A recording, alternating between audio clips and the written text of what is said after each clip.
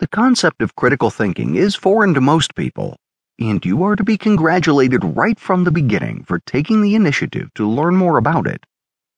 You are about to embark on a journey into the thinking process that the majority of the people in the world will never take. Most people are ignorant of how to think critically because it is generally not taught in schools, which means that most people are not aware of the benefits of critical thought. There are many reasons why there is a lack of emphasis on the teaching of critical thought, but the primary reason is that those who are in charge know that if people actually learned how to skillfully dissect arguments and think critically about all topics, including what our governments and our media sources are feeding us, people would question a lot more of what they are fed by governmental and media institutions, and take a lot less of it at face value. What is critical thinking? Critical thinking is a learned skill, and it can benefit those who become adept at using it in every decision they make. Like any skill, one has to learn about it and practice it regularly in order to become proficient using critical thought. But the benefits are many for those who take the time to learn how to think critically. What does it mean to think critically? It may be helpful for us to examine the definition of the words that make up the phrase in order to help us gain a perspective. The word think is a verb, which means that it is a word that requires action. When we think, we are acting by forming judgments about stimuli that are picked up by our senses, or we are considering ideas, or we are pondering the pros and the cons of taking action toward or against something. Whether we realize it or not, we are thinking all of the time, processing information as we move throughout our days. Conscious thought is what I am doing as I type this sentence. Conscious thought is deliberate. Subconscious thought, on the other hand, is at a baser level than conscious thought and keeps us in our comfort zone, so to speak. Our subconscious mind contains our entire knowledge base, including our assumptions, our biases, our stereotypes, and our interpretations of our past experiences that help us live our lives with as little conflict as possible.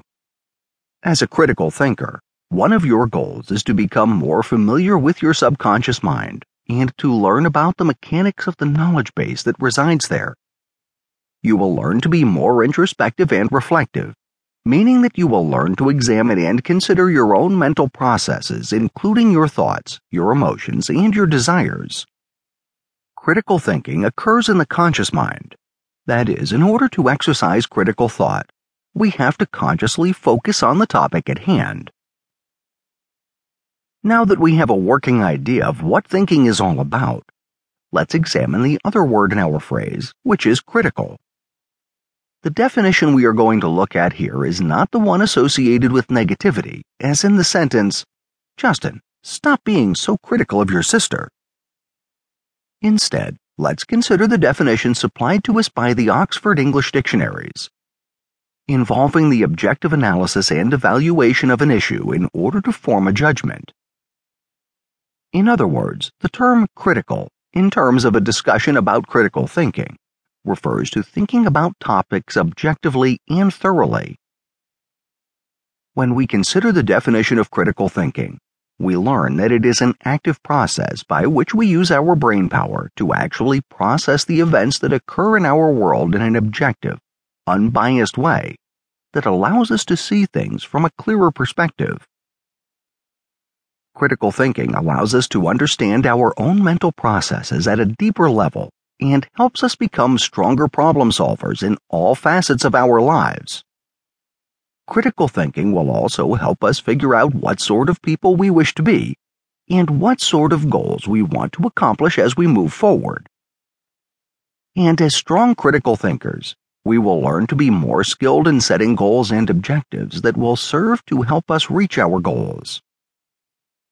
It is important for you to remember as we discuss critical thinking throughout this audiobook that thinking critically is a learned skill, and that one becomes proficient as a critical thinker only when he commits to learning and practicing the skills related to the work.